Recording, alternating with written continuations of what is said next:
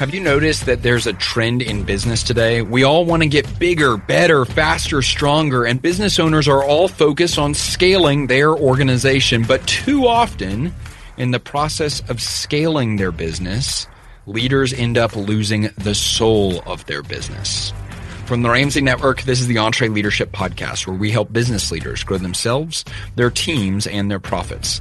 I'm your host, Alex Judd, and today we get to talk with the CEO and founder of an organization that has experienced outrageous hockey stick growth. Like in the first year, they generated over $1 million, and in the second year, they were an $8 million top-line revenue company.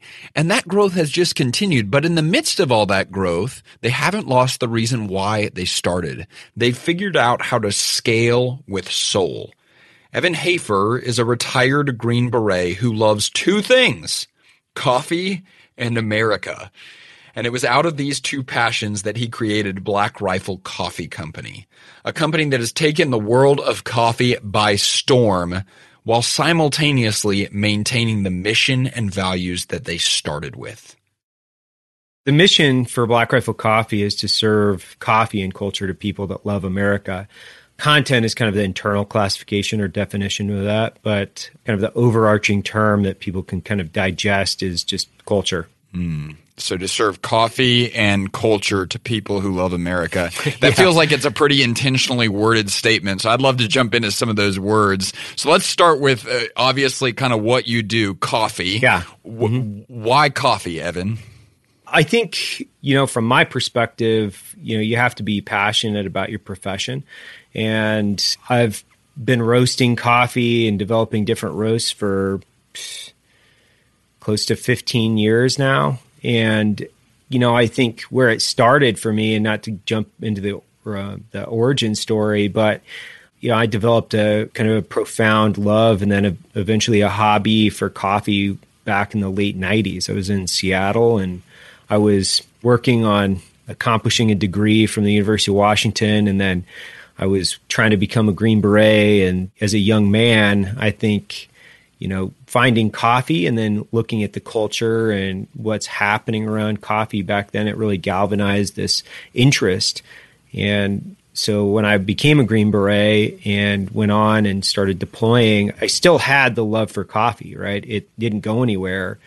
It just changed, and it became more about where are you drinking coffee? And for me, it was finding great coffee in random and dangerous places. And ultimately, when I decided to get out of government service, it was a natural progression, and ultimately it was kind of a planned exit and exactly where I wanted to take my next evolution in professional development.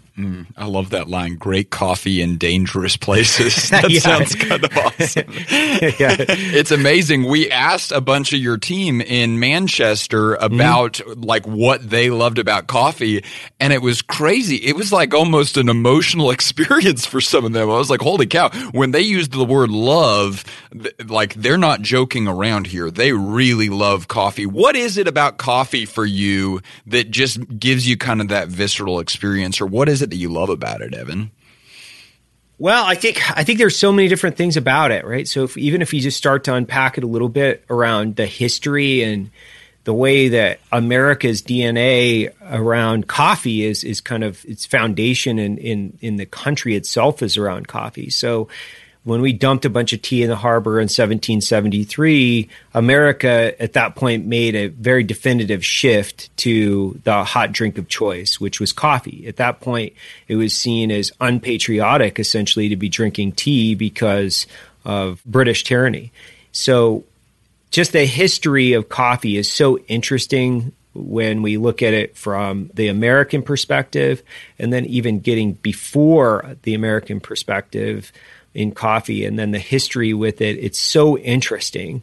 So you've got this really interesting piece of history that's just around a commodity itself, then how coffee is woven into the fabric of America and around service to America. You've got this incredible hot drink that's grown all over the world, obviously in very specific places, but then it's imported here. And what it does is it activates your senses around an experience. So if you're drinking a great cup of coffee from my perspective, the greatest cups of coffee that I've ever had have just enhanced the overall experience itself. So it could be from the lookout in a very remote place in the lower 48. It could be, from the back of a Humvee in the middle of a desert somewhere. But you're unifying kind of this physical experience with a taste and ritual. So all of these things kind of activate at the same time, and it creates, from my perspective, a much better and memorable experience. So I like to roast coffee around specific experiences. For instance, I roasted a coffee around my elk hunting last year, which was called Flying Elk. I did a moose hunt last year, and I roasted specific coffees around where am I going? I'm going to British Columbia. It's going to be cold. It's going to be, I'm going to be out in the middle of the mountains somewhere. What kind of coffee do I want to roast to really enhance these experiences? So I think from my perspective, it's an experience enhancement device, right? If you have a great cup of coffee and you have these great experiences, now you can have that same coffee somewhere else, and you can move yourself back in time or look forward to something in the future where you can have this, confluence of really interesting things. Okay, so now let's jump to that word culture, or you said internally y'all use the word content. Yeah. When you think about the culture and the content that you want to serve to your customers and to people who love America, what is that? What is that culture? What is that content that you're trying to pump out into the world through your organization? I think it kind of exemplifies service and freedom. And when we look at serving our communities and how we serve, there's a wide variety of ways you can serve your community. For the majority of Black Rifle Coffee and how we've served, it's through military service. So we've taken our military service and we're trying to activate that through forms of media that ultimately speak to our subculture, right? So, the veteran subculture. And a lot of people ask me, well, do you have to be a veteran to drink Black Rifle Coffee? And it's like, well, no, no, absolutely not. That's not a good business model. No, yeah. Granted, there's 20 some million veterans in the United States, but you kind of cap out, right? I think what expands past that is when we look at what exemplifies individual freedom, right? So when we take the word freedom and then we put that into action, what does that look like to the human perspective, right? So America, I truly believe this is, as a country, we've been able to exemplify freedom, I think, more than any other country in the history of countries. People might take issue with that, and I would be more than happy to debate that issue, but I truly believe we've been able to take a democratic republic and then unify an entire country around this pursuit of freedom and happiness, right? It's literally written into what we're trying to accomplish as a nation. So when we look at we're serving culture to people that love America, it's fairly easy. It's what's exemplifying individual freedom. It could be a wide variety of things, but for us, we have a very specific stake in that, right? So we really try to kind of exemplify that through hard work. Like, what does hard work look like? What does selfless service look like? What does being mission specific or mission oriented look like? These are all things that we've decided to kind of define together as a company. And then ultimately, we're trying to unite what we do on the coffee side with our customer. I'm trying to create one big ecosystem, company and customer that's one, right? So when we look at a lot of companies, I think their CEOs and their executives and a lot of the people within their corporate infrastructure, they look at their company as something that they need to generate revenue, and they're running it from a P&L perspective, right? So what's the most profitable decision to make? What's going to create their strategic advantage over their competition?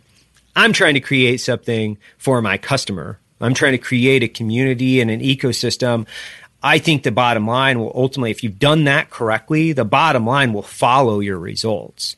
In 5 years, I've been negative 2 months, and that was a very definitive choice. Yeah, that's crazy. Okay, and I've heard you talk about this a lot, and the word it seems like you use a lot whenever you're talking about kind of you choosing to serve your customer and build an ecosystem around that is that word tribe. Right. What does that word tribe mean to you?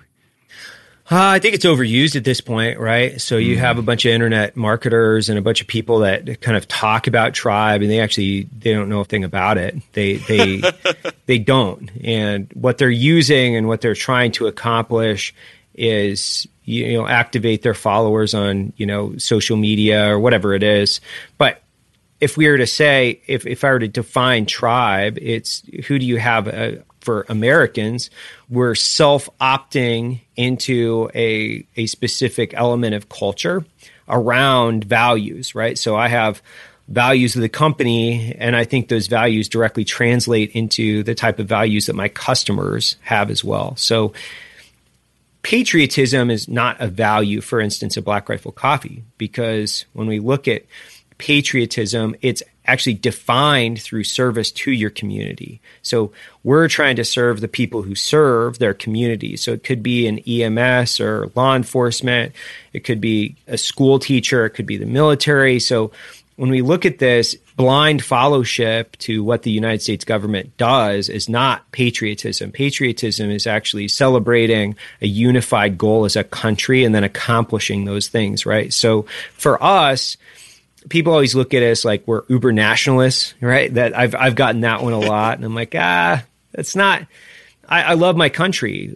More importantly, I love the community that I grew up with. I love, the mountains of Idaho, and then if I go from sea to shining sea, there's this specific unified culture that Americans have, and it's not united by xenophobia. It's what is uniquely American, and it's so eclectic. It's so interesting. It's this foundation of results that are built around being a little bit different and a mixed bag of people. Anywhere I've gone, and honestly, I've been to too many countries to kind of count at this point. I think Americans have something so special and so unique that it's really hard to say, it's just unified by, this blitheful fellowship to, whatever the executive office says. I think that's not necessarily correct. So I like to put that out just as a disclaimer. You can love America and still question your government. That's pretty easy too, right? I think that's part of it. Yeah, that is kind of uniquely American. It's like we kind of start by questioning a government. That's kind of what we do. Okay, man, there's so much in here that's so good. It's like we've just started. We've been talking for 10 minutes, and already we've talked a little bit about coffee, and then at the same time, you made a bunch of pretty big, audacious line in the sand political statements and kind of address some principles as what your company stands for. And that's one of the things that I've noticed about your brand is it's like, yes, we believe in our products, but it's almost like it's not even fair just to call it a coffee company because there's all these other principles and values and mission and vision that are associated with that product that is coffee. So was that always the dream from the beginning, or how did all of that get interwoven, Evan? It definitely wasn't a dream from the beginning. I think the way that it was interwoven was because of my service and because of my experience. I don't know how to build things in any way other than this. So you have to have values. You have to have a mission. You have to recruit and attract other people that will be mission focused with you. And that has to be a self-identified opt-in, and they can't just be purely money driven. When we look at the overall value of Black Rifle Coffee, we have to look at the values and specifically how mission focused are we, and then how good is our team at working together in order to accomplish those goals and objectives. So for me, I don't know how to build things otherwise. So, 20-pound brains that build financial institutions and hedge funds and all these other things, I'm sure they have missions, and, Ray Dalio would probably be one of those guys that you could say did a very good job of building a unique culture and ecosystem around very defining goals and objectives that are very mission oriented. Now, you had to buy into something more than just your P&L on that, anything that he built, right? So Bill Gates is the same way. These guys have much bigger ideas than just driving profit, right? So I think the really good companies, they do build brands that are like this. They do build companies that are mission focused, that are goal oriented, where you have a unified culture that speaks to everyone, or at least in bigger companies, as I continue to grow, you have to get to the majority of the company the majority of the time. You're not going to get everybody, because you're going to have people that come and go, and they're going to look at your company like, yes, it's just a job.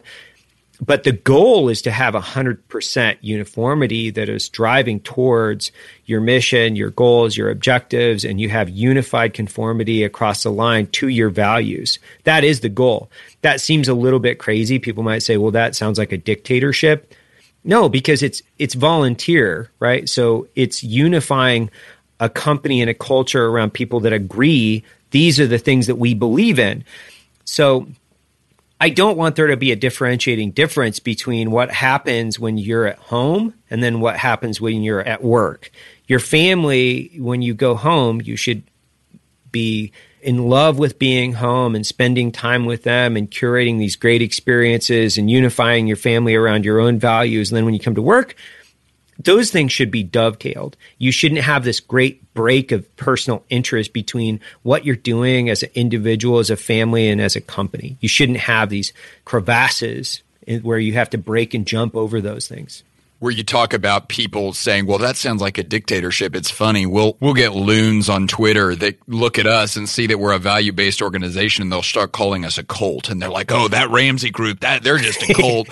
And Dave, I've heard him address this before, because, I mean, you know, the people that are actually on Twitter now, they're all crazy. Oh, crazy. Except I'm on Twitter, so I don't know what that says about me. But he says, he's like, I can tell you without a shadow of a doubt, we are not a cult. And the reason why I know that is because we regularly ask people to leave. But it's like you said, it's culture, because people are opting in, and we kind of say, people like us, if you're going to be in this building, you're going to do things this way. Right. I guess my next question for you would be, where did those values and that mission, because I think people a lot of times have it generally, but you have it, I mean, you've got it specifically. Like it is HD vision, crystal clear. How did you find that level of clarity on the difference you want to make and on the values of how your team's going to operate?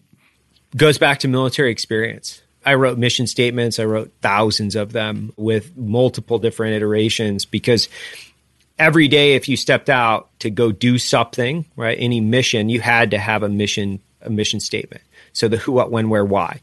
You have to define that against your regional and strategic interests. So you're looking at, your command levels up, and you have to make sure that what you're doing is completely in line with what's happening within the country, within the city, within the specific area within the city. So every day we would have to write what's called a 5-paragraph operations order. So you have to go into your situation. So what's happening within your enemy situation, what's happening within your friendly situation. Then you get into your mission, you get into your execution. So how do you do it, right? And then the individual aspects, which would be the actions on piece of that, your communication is signal. So who's in charge? How are we communicating? I wrote thousands of these. So I don't think in any other way. I have to think this way. That's unified with, your Army values, your strategic goals and interests, as far as like your government. How is your government looking at things? And all you have to do as a veteran is pay attention to that stuff. And then ultimately all I did was take what I was doing over here and then apply it over here into business. I write mission statements every day for individual projects. How do we look at an individual project, and then how does it move across the divisions and departments in the company? It's so interesting to me how directly this stuff translates. And then you get your reps in over on the military side, and then you can come over on the business side, and ultimately it makes life much easier, because you get managing very complex teams, making, split decision making, complex problem solving. You've got so many iterations in that I don't want to say business is easy because it's been the most difficult and challenging thing that I've ever done in my life. And I've done some fairly difficult things, but it makes it easier. There's a very specific group of people that I think that have a definitive leg up when it comes to this because we've had so many iterations in leading and accomplishing goals. Are you a Jim Collins fan, Evan? I'm a huge fan. Yeah. Okay. Awesome. Very good. Yeah. So one of the things he talks about, and I can't remember if it was that book or if it was a different book, he talks about the 20-mile march. And he talks about how the businesses and the leaders and the organizations that win, it's not like you're going 500 miles one direction and then the next day you go 15 miles another direction and then you go 10 miles another direction. He says the organizations that win are the ones that go 20 miles in the same direction every single day. Yes. And he says they get on their 20-mile march and they do their 20 miles every single day without fail. Doesn't care if it's raining, doesn't care if it's sleeting, doesn't care if it's snowing, doesn't care how they feel. 20-mile march. Right. And you strike me as someone who is on their march, right? And you've been on this march for 6 years now, and your business has now been on this march for 6 years now. I think I can tell you for myself personally, but I've also seen a lot of businesses get trapped by this. We get paralyzed because we don't know how to define what our 20-mile march is. Right. And so we end up going a bunch of different directions, or worse yet, not marching at all. So what would be your advice for defining and figure out what is that 20-mile march that we're going to go towards every single day? Man, I talk about this all the time. I talk about it in the company all the time. Maintaining mission focus is one of the single most defining things of any entrepreneur, of any CEO, founder, president, individual, executive, whoever it is. It's you have to look at your business and say, these are my goals, right? So, and I think he's the guy that framed the big, hairy, audacious goal, right? Yeah, that's right. The BHAG, absolutely. The BHAG. Yeah. So the BHAG. And you have to look at these and you have to say, okay, and these are, my I know my 5-year vision. I know my 2-year vision. I put it out in the company. I put it out every year. And then I get my executives together. I get everybody to write mission statements. And I get my individual departments and divisions to write mission statements. And everything has to dovetail against where we're headed as a company as far as our 5-year, 2-year, 1 year. Everything has to fit. Because when we accomplish our goals, meaning if I paint the future for everyone, and I say, I'm looking out 5 years. This is what the company looks like. These are the things that we have to accomplish in order for that vision to come to fruition, right? And then you have to pare that down because that's a little bit hazy. 5 years is a little bit hazy. You have to drive that back down. And you have to make it more crystal clear, more crystal clear, more crystal clear. So you can start to chop out the white noise, is what I call it, of a business, meaning everything else dies. It dies. And what it is it's time triage. So what you have to do is you have to get up every day and you have to look at your time individually and how that time has directly paid off or returned an ROI against what your ultimate vision is. Then you have to invest more of your time, right? So you chop away your dead result time, and then you focus more of your time on the things that are paying you the dividend against where you're trying to go and take the company. So if you're not doing time triage against your direct actionable results and your goals every day, I did it every day for at least the first 3 years. Once I started doing this, because I'm a very task-oriented person, I make lists and lists and lists. And I did it every day where I would go and just start scratching stuff off my list. Triage. Even though it was stuff that I loved and I was passionate and wanted to do, I couldn't do it because it didn't directly contribute to where I was trying to take the company. And you can't save all your projects. And you can't be in love with a lot of your stuff either. You can't be in love with it. Make enough money where you can have your own passion projects on the side ultimately. And then if you're turning a profit and growing your company and accomplishing the big goals, well, then you'll have time to mess around with some of the stuff that you might need to test a little bit longer. It takes a little bit more time. But you can't get distracted with that. You really can't. I see it every day, all the time with great, smart, intelligent, driven guys, people across the board where they fall in love with their projects and they're like, I'm just really, really trying, working as hard as I can. I'm like, well, but if you can't turn a profit at it, man, you're going to have to cut it away. Gosh, that's powerful. And I think that idea of identifying and defining with crystal clarity that 5-year vision, I think most people agree in principle, yes, I need to do that.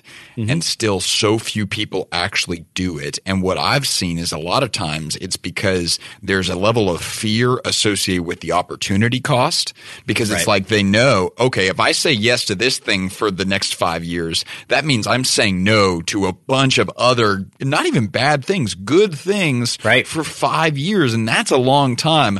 What do you say to that person that is a little bit paralyzed by that fear and doesn't want to make that decision? Suck it up. Do you want it or not? Right? I don't know how else I could put that other than like suck it up. You either want it or you don't. You can't be in, personal, professional purgatory, because what that circumstance is, and this is what I've said for multiple years now. So the difference between being drawn and quartered and then taking 4 horses and driving you in one direction is maintaining mission focus and one thing, moving in that direction. That's the 4 horses moving you in one direction and accomplishing exactly where you want to go. Or if you want to be pulled in 4 different directions, you're going to be ripped apart. So you have to decide what you're going to do and move towards that with maniacal, sociopathic drive. And if you're not ready to commit at that level, you're just not ready. Like you're just not ready. Like I would say maybe, go find a different job. I don't know if that sounds too harsh, but it's like, I think that's just perfect, Evan. I think that's I think hashtag sociopathic drive should be the hashtag for this episode of the podcast. That sounds perfect. I love that. Okay, so man, I believe that when a leader does find that level of maniacal focus, they are serving the people that work for them. Yes. So can you speak to what that gives your team whenever you find that level of clarity and stick to that focus? Well, psychology is more contagious than the flu. If you are dedicated and driven towards accomplishing your goals and objectives, and you're speaking internally to your team about it, and there's limited deviation from where you're headed, not only with your mouth, because your mouth can say a lot of pretty things, right? But your actions will ultimately define how committed you are to everybody else around you. And a lot of people say, well, that means I'm the first person in the office and the last person out. I don't agree with that, because I think that is just one level of action-based commitment that people can see. And that's one thing that might work for a wide variety of CEOs or, founders. But for me, I also have a commitment to my family, right? So I have a commitment to my family. I have a commitment to my company. What I have to do is daily, weekly, monthly, yearly, I have to continue to push the company, pull the company, and then I have to also rely on them to do the same thing for me. It's one cohesive team. I can't deviate from where I'm moving in not only my articulation, but also in my actions. So I always look at my rank and file priorities. It goes me, my family, my company in that priority. But the company allows me to feed my family, and it also feeds directly into my priorities as far as me. I'm typically the last one. So when you reverse that, the company, family, me, I'm the last one to eat always, right? So I'm the last one to be fed because I'm the owner. If I don't make my profit, I don't get paid. If I need to sacrifice different elements financially or time, I've sacrificed a lot when it comes to individual time so I can spend more time with individuals within the company and company growth and objectives. So when we look at a company and your employees, I have to look at it as this is my team and they're all one interactive entity. me, my family, my company, my customer, they're all one ecosystem that has to be balanced against our entire objectives. If you look at them as compartmentalized and you're not trying to balance each one of these things, one thing will not get fed. And trust me, I've made those mistakes too. Not sleeping, not taking care of yourself, not working out, all of those things because you think it's the right thing to do.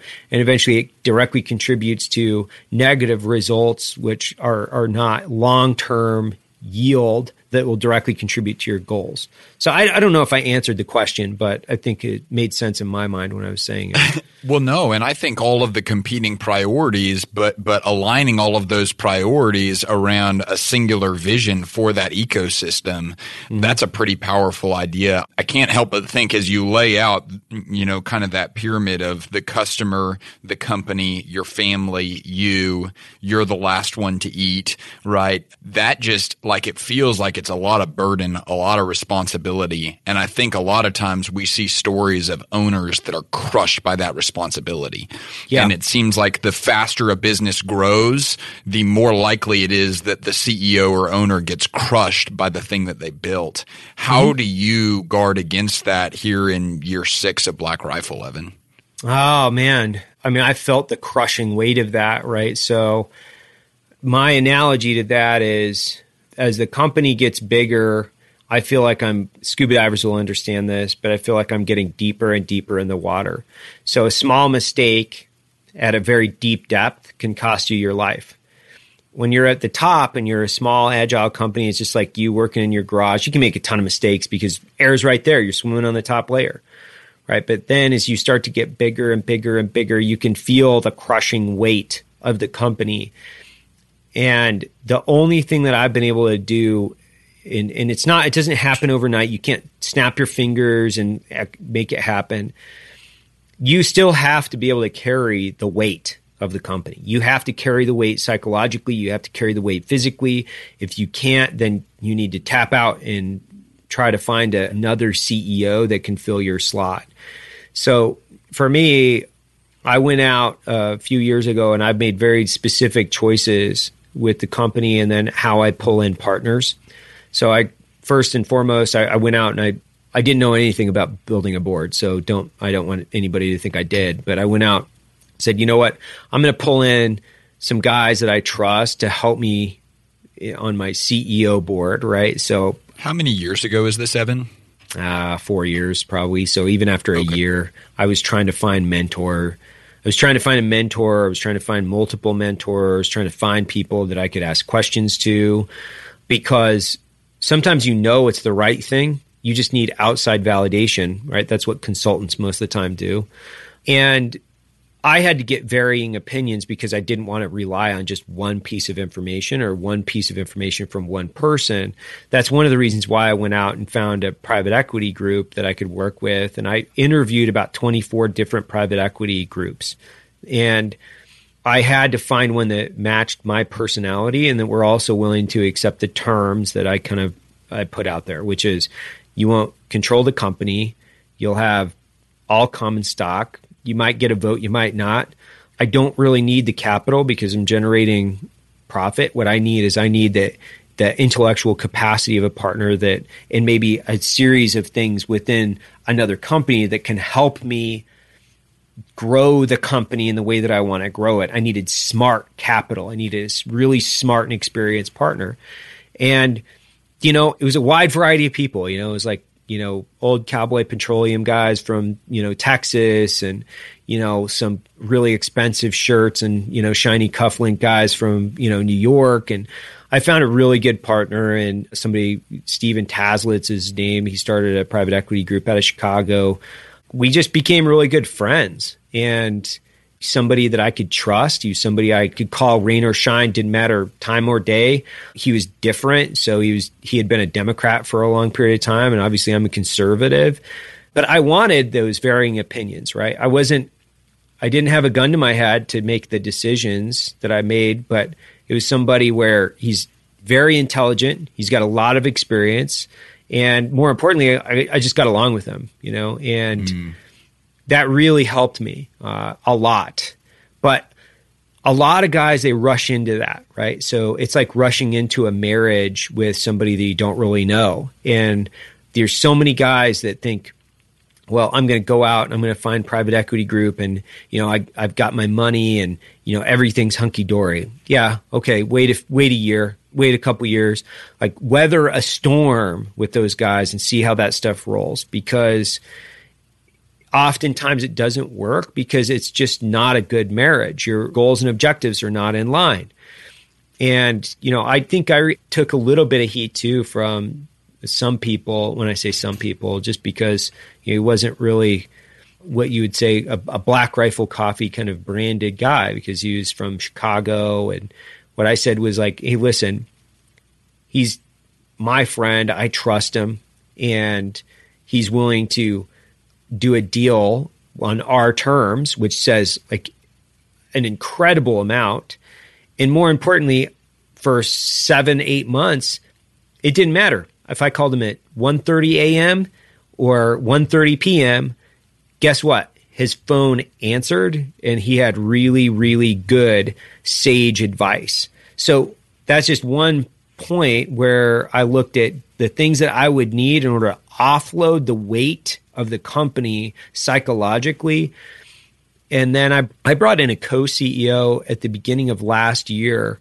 And one of the things that I wanted to do is already build in my exit strategy, because I think it's also important. It's important for a company. It's important for you psychologically. A lot of guys, they don't want to do that. It doesn't work for them. But I wanted to have the ability to, if I decided to say, okay, I'm going to go and take a year off and spend time with my family, or whatever reason, I needed to be able to come to work with a better version of myself as far as like who runs the company with me.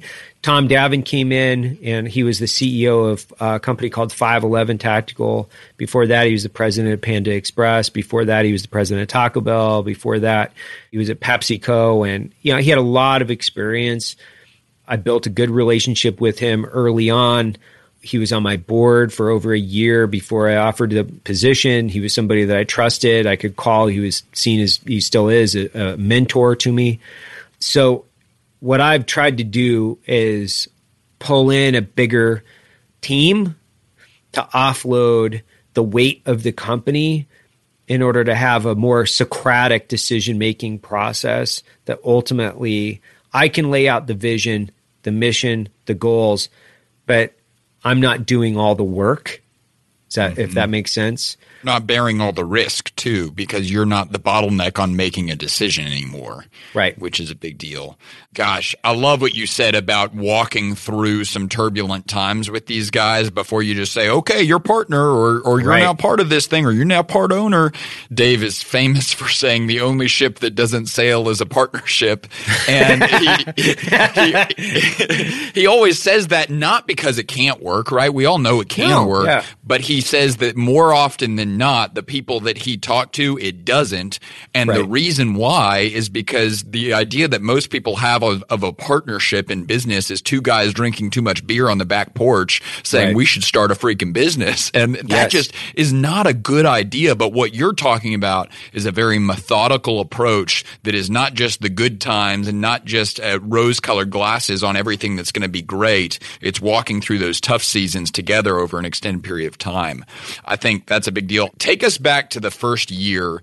I think Black Rifle, it started growing fast, correct? After you started it in 2014. Can you explain to us a little bit of how fast that growth was year one?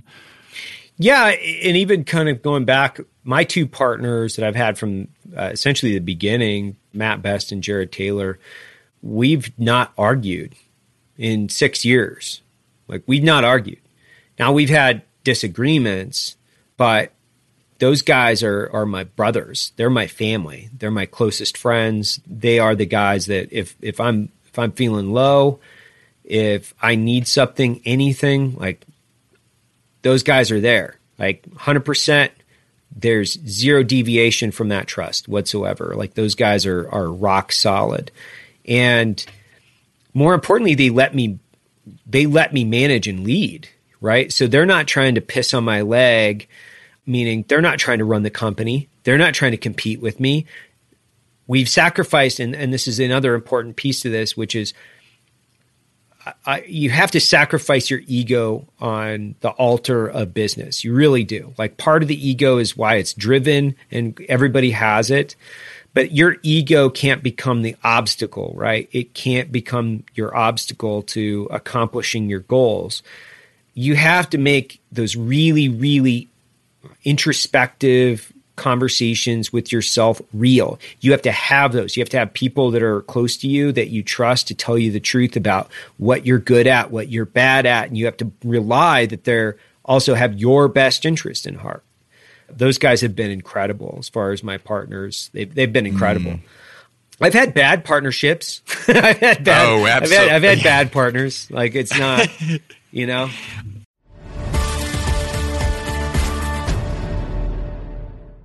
Here's a math refresher. There are only 24 hours in a day, so you and your team need to streamline time-consuming tasks to focus on the activities that make money. Smart businesses are realizing that to reduce headaches as they scale, they need NetSuite by Oracle. NetSuite is the #1 cloud financial system, bringing accounting, financial management, inventory, and HR into one platform. With NetSuite, you can reduce IT costs because it's cloud-based. You can cut the cost of maintaining multiple systems because you've got one source of truth. It's a big deal. And you improve efficiency by bringing all your major business processes into one platform, saving time and cutting manual tasks and errors. So join the more than 37,000 smart companies like Ramsey Solutions that have done the math and are boosting their efficiency with NetSuite. And right now you can download NetSuite's popular KPI checklist designed to drive the right behaviors for your business. Absolutely free at netsuite.com/Ramsey. That's netsuite.com/Ramsey to get your own KPI checklist. This episode is brought to you by Trainual. Even when you're great at running the day-to-day, a lot of leaders struggle to delegate. But delegation is a critical leadership skill, and empowering your team by building that skill just takes having the right system in place. Well, Trainual is that system, and it's a game changer. Trainual is an easy-to-use app that helps document and organize everything about your company in one place. Clear outlines for every role and responsibility, step-by-step training for all your SOPs and employee handbook content, an org chart and directory. You can build accountability tests. Employees can even use Trainual's powerful search to answer their own questions. Companies using Trainual are cutting training time and related costs by up to 75%. Get started with over 300 templates and their world-class support. It's time to get your entire team playing from the same playbook. Visit Trainual.com/Entree today for a demo and get 15% off your first year with code Entree15. That's 15% off at Trainual.com/Entree with code ENTRE15.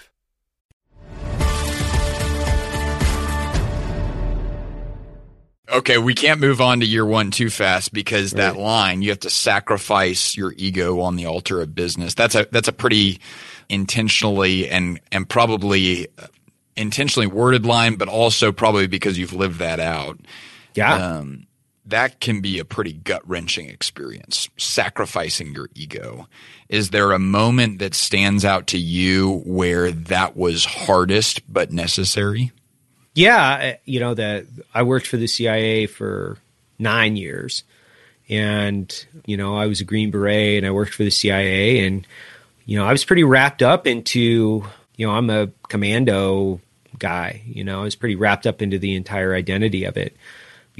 I got fired essentially. I got termed out of the agency, and when I say that, it wasn't over one mistake, and I could get into a laundry list of reasons of why, right? Countless rotations, 43 rotations overseas. And from, 2000 to 2015, I was burnt out. I should have been out, right? I absolutely should not have been trying to contribute to the overall, mission and objectives. And I think it took me a minute to come to terms with that, right? Because my entire identity was wrapped up into 3-letter acronyms and a green hat. I had to have a real honest conversation with myself very early, which is I was unhappy professionally. I wasn't fulfilled. Why? Right. So all those like, why, and I knew that if I was going to succeed, I was going to have to make a full transition away from anything that I knew professionally before that. And it was hard. It was psychologically, it was somewhat devastating. It took me a minute to get you're trying to point blame at other people and, just really kind of just self-defeating, not honest conversations. And I eventually reached the point where my businesses, because I had a couple of them at the time, they really weren't turning a profit and I wasn't growing them.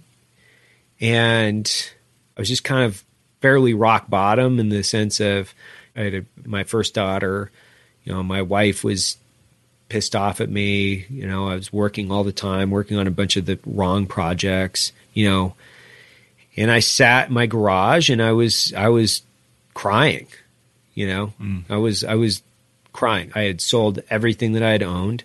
I'd gone so chipskin on everything, but the last thing that needed to be put up, and sold was my ego, which was, it's my fault. Like, it is my fault that I'm not succeeding. It was my fault that they asked me to leave. And if I let this thing beat me now, then I will have bought into a narrative of inaccuracy. If you take responsibility for your actions and what you've done or not done, and then you own that with clarity, things become easier. Then you're like, got it. I'm going to work on these things. These are the things I need to work on. So I'm not the coolest guy in tactical gear. I'm not, God's gift to, CIA agents. I'm not those things. Like I can shoot relatively well, right? But what I have to work on is running a company and feeding my family, right? So feeding my family, running a company, I needed autonomy. And ultimately, your ego is the last thing that, for me at least, it was the last thing to get put up on the auction block. And it had to die. So as much as I could kill it, I don't know. Guys like me, there's a reason, we have egos. Yeah. But it's crazy. I feel like I understand the brand of Black Rifle Coffee so much more now after hearing that story, because it's almost like, one of the things, at least from the outside looking in, that it feels like Black Rifle stands for is the idea that victimhood is not the answer. Right. And the idea that you're going to sit here and give excuses and blame other people for the things that are going on, that's not helpful for you. And it sounds like that's at the root of your personal story, is when you started to own your crap and started to say like, okay, that was my fault, and until I confront it, I will not move forward. But it sounds like that was a turning point for you. And at least from what I've seen, that is reflected in the brand of the company, as well as that idea of personal responsibility.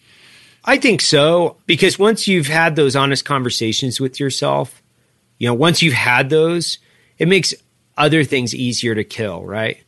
So now you can kill it all. Like, you can shut down a business and it's like, oh, great. Doesn't matter. You can shut it down. If it's not working, turn the lights off, walk out, throw the keys to the next guy and do something else, start another company, right? And my goal, I wrote a mission statement for myself, which was to transition away from government service and to live a happy and fulfilling life. Okay. So how do I feed into that? How do I accomplish my individual missions? It had nothing to do with money. Not that money is a bad thing. I'm just saying that money is a conduit to accomplishing much bigger goals and objectives that I think are more fulfilling and sustainable, right? There's plenty of old CEOs and founders that are, going to be on their deathbeds and, okay, well, you made $1 billion, $2, $3, $4 billion, but they're going to die really incredibly unhappy people. They're going to die unfulfilled. They're going to literally think about the things that they've done. They're going to do their audit. They're going to look in the lower right-hand corner of their life and they're going to go, so I'm not going to do that. For me, the business itself and building an ecosystem between customer, company. This is a much bigger task, right, for me. And we're profitable because we're accomplishing, I think, the big goals. And the money itself, I guess, that we generate, I can say that, like, I'm a wealthy person because I have a wife and family that love me dearly. I get to cook my girls oatmeal in the morning and read stories in the evening.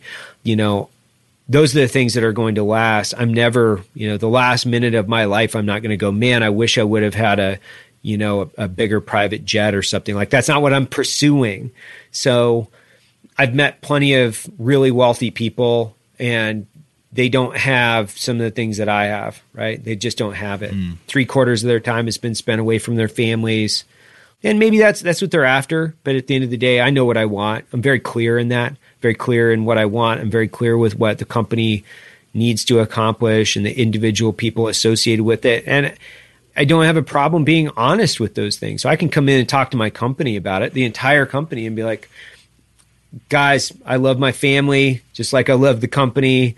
I can talk about my kids, and like, I want them to go home and live incredible lives with their families and their kids. And honestly, I don't want people in the company that don't have a good, healthy work-life balance either. I don't want them. I think it's an unhealthy work-life relationship. I don't want executives on my team that don't want to talk about their families and their kids and what they're trying to accomplish in their personal lives. It just doesn't make sense to me. If you want to work 80 hours, 100 hours a week, and if they're, self-absorbed, chasing the P&L, probably not a good fit here. Probably just not a good fit. Those people are good in a lot of different companies. They're just not good in my company necessarily. I think I'd rather have a less optimized performance executive staff as far as being able to drive the, pure performance of the company, and have a much healthier ecosystem where we lead by example in both love for company and love for, self and family. I think the journey to get to where you're at now, which is making oatmeal for your girls in the morning, reading them a story in the evening, and getting to play the role that you're playing now, it sounds like that was always a part of the goal, or at least that became a large part of your goal and your vision for yourself personally. But I can't imagine that that was truth from day one, in terms of it probably took a lot of grit and a lot of grind to get here. Yeah. So can you speak to, because I think we see from the outside, okay, this thing was rocket ship growth from day one, it seems like. Right. Are there some stats, or are there some numbers you can put to that really capture for us how fast this thing grew? It wasn't profitable because the growth was, we were selling coffee, but I was also selling more coffee than I could buy. So I was selling more coffee than I could buy. My first year in business, we did just about, we did 1.37 million gross revenue. And that was me working at it part-time, roasting coffee in my garage, answering all the emails. My wife was doing customer service. We were roasting and packing all the coffee. We took all the product shots for the most part. We built the website. We did everything. And I was working in another job at that time. My wife was a stay-at-home mom, but we were feeding the company as much money as we could to just maintain the growth. And so when people look and say, 1.37 million in year one, that Evan, he's really lucky. What do you say to that person? I say, okay, that's 20-hour days. That's a sustained 20-hour day for me. I was slept roughly 4 to 5 hours every night for 3.5 years running this company, for the first 3.5 years, 4 years almost. And that's selling everything you own. So because I just started the company, I couldn't get an SBA loan. I couldn't get an SBA loan. I couldn't get a loan from a bank. I couldn't get I had to ride the entire company on my personal credit cards. So my personal credit cards were maxed out for inventory. I sold any and everything that wasn't nailed down.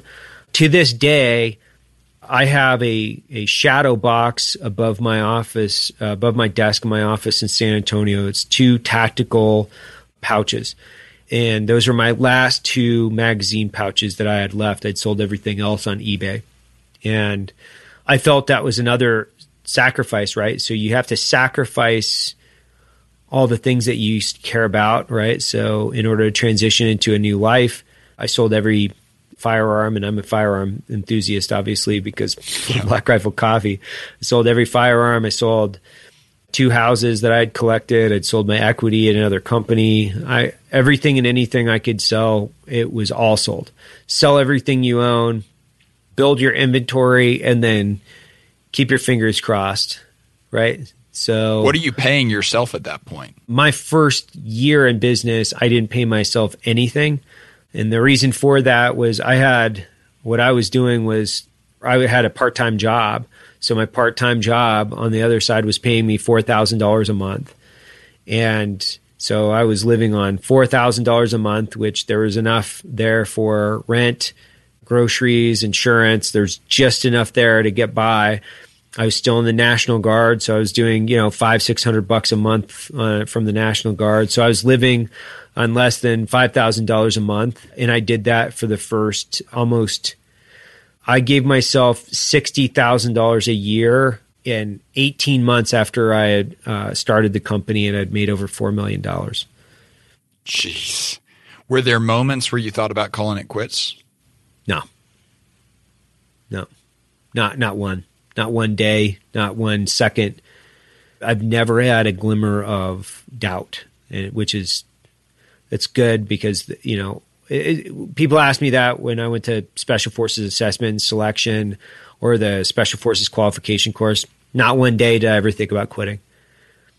Like there's a forcing function in these things, which is the forcing function would be the only way I would have quit was if I would have looked around in my life and there was nothing left to sell, and I had a really hard time figuring out how I was going to feed my family. Yeah, I would have probably thrown in the towel depending on if I could have found some other way. But if I decide to do something, I just try to do it. And then the forcing function is your body will quit before, if you quit, then that's a mental issue, right?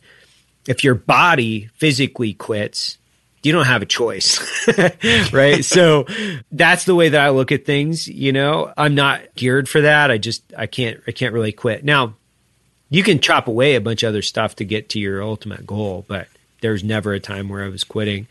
I grew the company by year 2. I grew it my second year. We did over $8 million in revenue. I had still only taken less than $60,000 out of the company. At that point, I'd made almost $10 million. Early on, what do you think were some of the biggest leadership mistakes you made? Yeah, these are, I don't know how to rank them, but I made some pretty good ones, which is my hiring process was flawed. I should not have hired I made some bad decisions hiring people. Like, you should always check recommendations. You should always do background checks. You should always do your due diligence on people. I've had a couple of those bite me. I had one guy specifically who came in, sounded great on paper, great resume, come to find out he'd been fired from every job that he had in 10 years. And then he had filed lawsuits against every one of those companies. So what do you think that he did in my company? Golly. So were you just moving? Were you moving so fast with the growth of the company that you didn't take the time? Well, and you have this like ego again, right? Where it's like, oh, I'm really good at reading people. This guy's a good person. Okay, but validate. I'm a very crass person too at times, and I had grown up in war zones and team rooms, and military style of leadership works, but it's not for everybody. So you really have to conform to the environments that you're trying to manage people. I've termed people that's probably incorrect, where it's like, okay, today's your last day, conversations like that. And I think from my perspective, the leadership of the company, there are definitely times in the last 5 years I could have been more professional. And when I say more professional, I could have done a little bit more research around specific departments and divisions that I needed in the company in order to manage them more effectively. So HR was my weak spot for years. It was just really difficult for me to manage recruitment, hiring, retention. HR was such a hard position for me. And I've learned the hard way, which is, once you have a couple EEOC complaints under your belt and a couple lawsuits, you're like, okay, well, I'm going to change the way I do business. We might want to fix this a little bit. Yeah, I'm going to fix this. I'm not meant for general consumption sometimes. So I could have done a much better job early on in that. But there's got to be a part of it because you were growing so fast. And I mean, there's no way something grows that fast in multiple locations without developing people as a priority. And so you at least had enough of the right people on board to get this thing up and running. But I think, it can almost be hard to guard against that corporate stale, cold feeling if you're growing so fast. We've experienced that here, but I've also seen small business owners experience that. I was hire, I think 523 4 years ago here at Ramsey, and we are now at 950. Wow. So we're growing really, really fast, right? Just like y'all are. And so any business that's growing fast, you start to have this recognition. We need system. We need process. There's got to be a correct way of doing things. But at the same time, we're constantly fighting and scratching and clawing to keep a little bit of the scrappiness that got us here. And we don't just want to become some corporate bureaucratic nothingness, right? Right. So how do you fight that battle, or how do you wrestle with that tension? It's one of my primary goals within my HR department. So I put that as their goal, which is, the way we define it is it's kind of a soft mentality. So we have to maintain scrappiness. And a lot of times what I do is I just inject people into the company to throw a little bit of chaos. So because it's good for a company to have to solve those problems, which is I'll hire guys just based on a resume and throw them in a department and say, he's yours to manage now.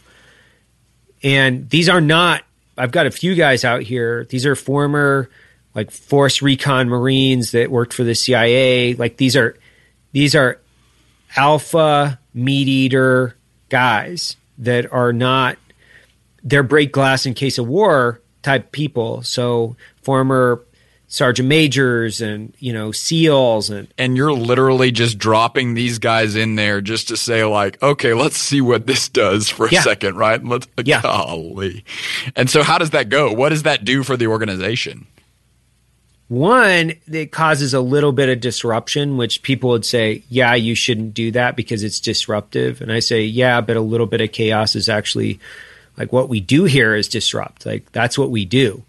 And it gives them management problems that they have to solve in order to, one, develop their management technique and style. Two, it injects people within the DNA that are directly representative to the way the company was founded. And what that continues to do is people have to go, okay, I've got to solve this problem and put this person into a position where they can create value for the company. And, oh, by the way, they probably don't know how to do what I'm trying to get my entire team to do. So I'm going to have to train them, which is one of the best ways you can actually start to learn your job is by training new people that don't know how to speak your language. It's actually, it's a brilliant way to learn your job more effectively because you have to explain it. And I did it over and over and over again, which is when you start to explain things to a person that doesn't have a clue what you're talking about. Now you have to get into all the little details that you forgot about.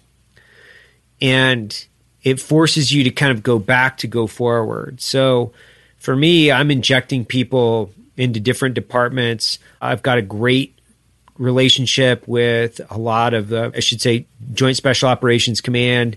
I've got guys coming in from other units. They'll come into the company. They'll work with us for a certain amount of time. I've got some very reliable creative problem solving techniques with the University of Austin, a few of these other places.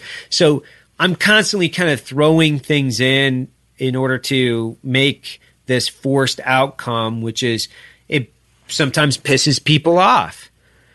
It does. I want them to get a little bit mad. I want them to get a little bit salty. I want them to kind of dig deep on it.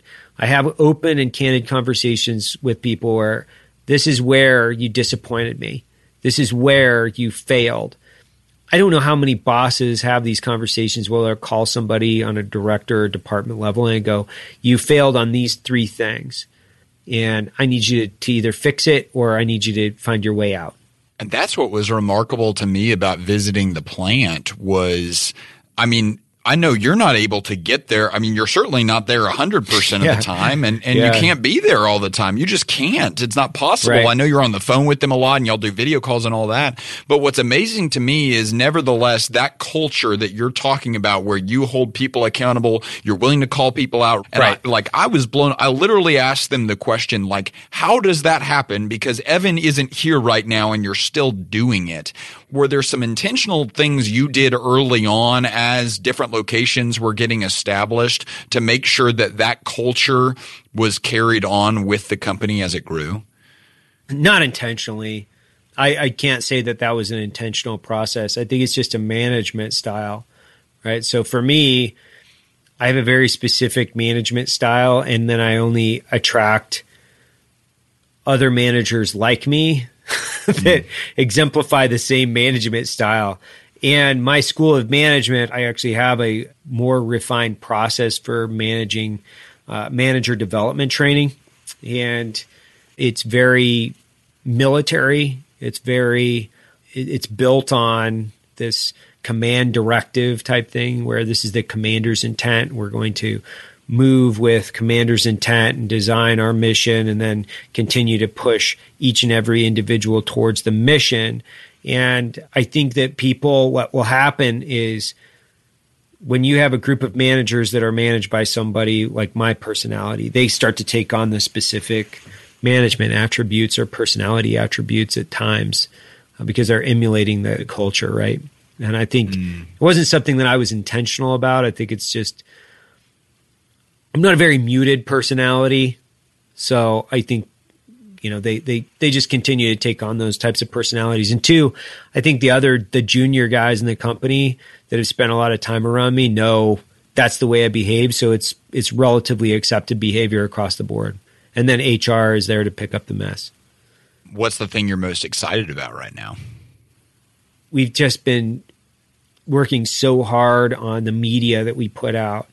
We've got an incredible team with across the board. Like I couldn't be more proud of the company just in general, but we've been working so hard at really challenged, and we've kind of accepted that as we want to be the best at generating media, commercial-based content of any beverage company in the industry. That's what we're trying to accomplish. That's what we go to work every day doing. So I'm really excited because we've got some incredible content that we're releasing over the next 8 months. We've got a ready-to-drink coffee option that's rolling out to all the convenience stores. So I'm so excited about the blend of media and product that we're pushing out. It gets me up every morning at like 5, and it's just like I'm so fired up about this stuff that it's even hard for me to just sleep because I'm so excited about what we're rolling out and how it looks and how it feels. And it's such a level up for us. Like we've got these cinematic cameras that we're using now. We've got just a more professionalized team, and we're writing and developing more music. And it's just like everything is kind of firing in this sequence where, I guess kind of one of my other terms is, when you split an atom, you can destroy a city or power one, right? So you can either put the lights on or you can destroy it. For us in the media department, we have so much power, and you see fractions of what's actually represented in how much creativity the team has, because we've been challenged to create the correct direction and the correct assets to put all the creativity in. I think people are going to be blown away by what we're doing in the next 9 months. And I think the most exciting thing about it is it's done by us. We're making this stuff, and we're not outsourcing these big commercial entities at $500,000 a pop or something, right? It's like it's us learning how to use the cameras and the audio equipment, and we're editing, and it's just so incredible to see. the media department just like crush it.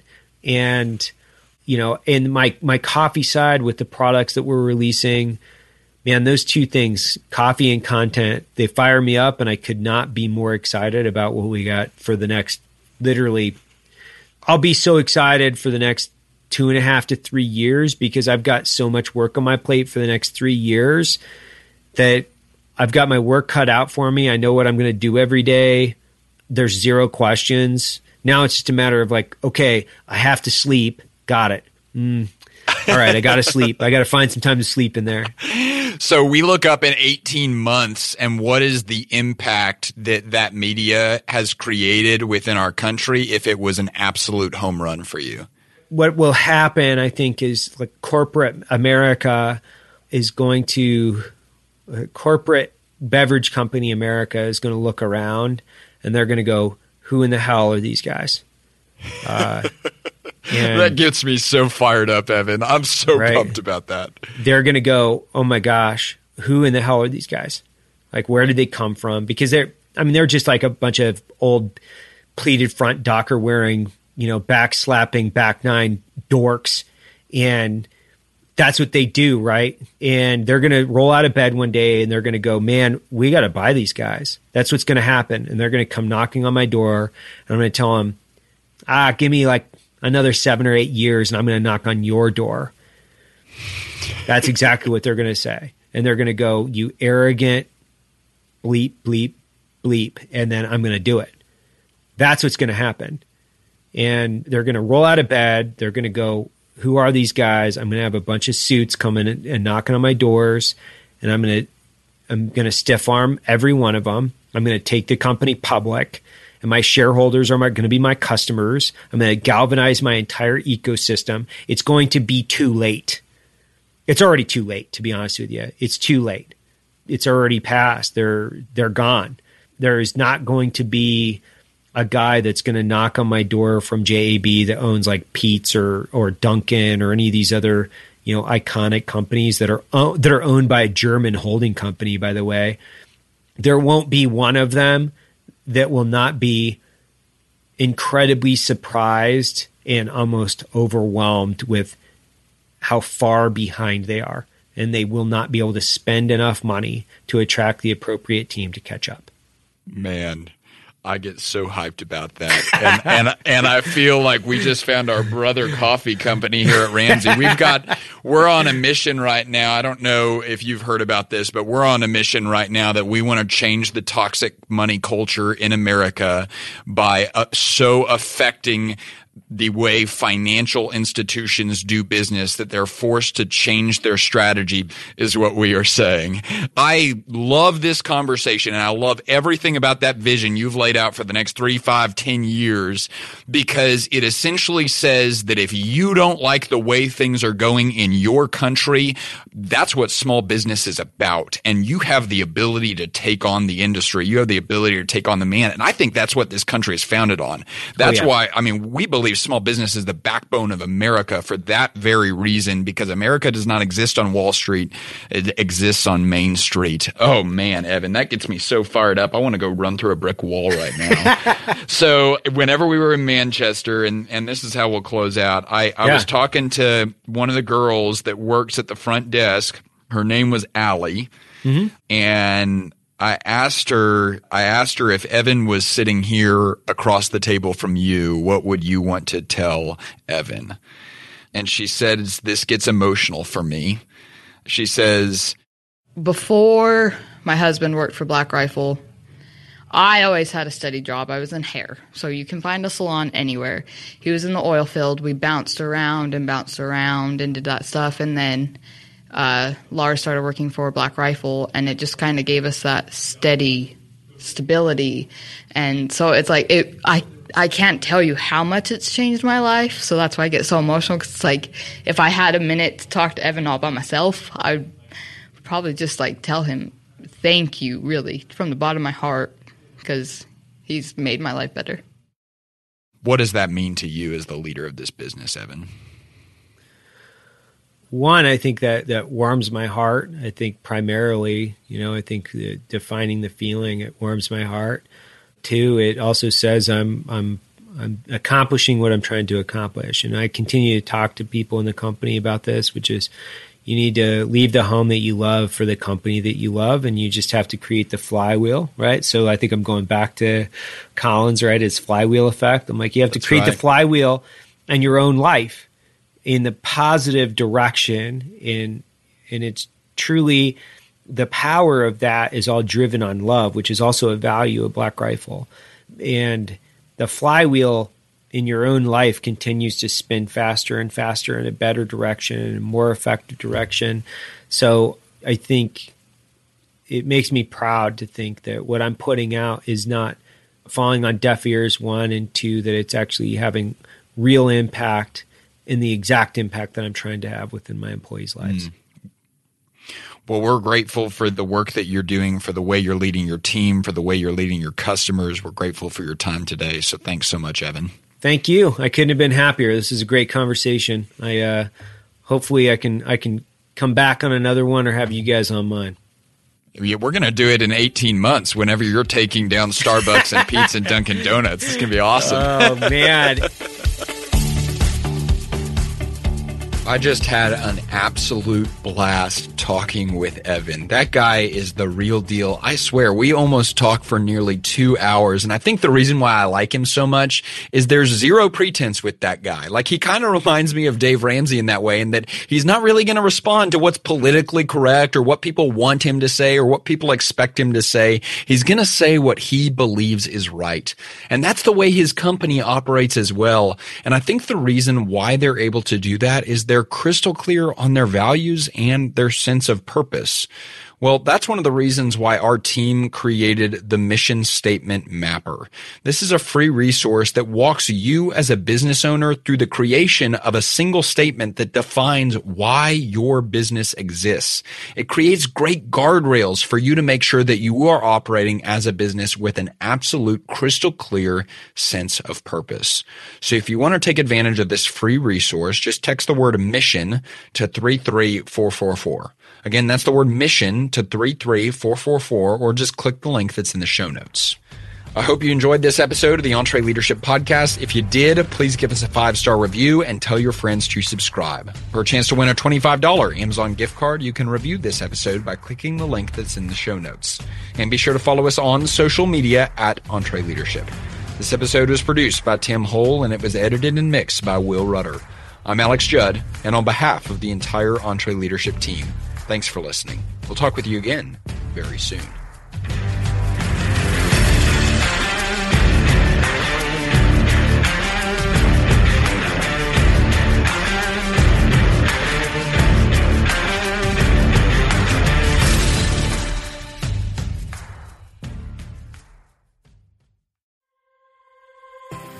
If you enjoy this podcast, you should check out other great podcasts from the Ramsey Network, like The Christy Wright Show. Hey y'all, I'm Christy Wright. You know, it's so easy to feel stuck. You live life just going through the motions, doing dishes, doing laundry, carpool lines, and a whole list of commitments that bring you no joy.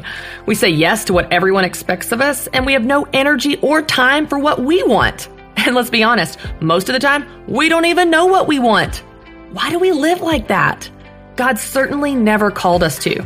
You know, I believe that the life God has for us is bigger and more amazing than any of us realize. That's why I want you to check out The Christy Wright Show. Every week, we will fire you up to break through what's holding you back and inspire you to create a life you love and are proud of. Each episode will help you build confidence in yourself and the God that created you. To hear full episodes, just search Christy Wright wherever you listen to podcasts or go to RamseySolutions.com/shows.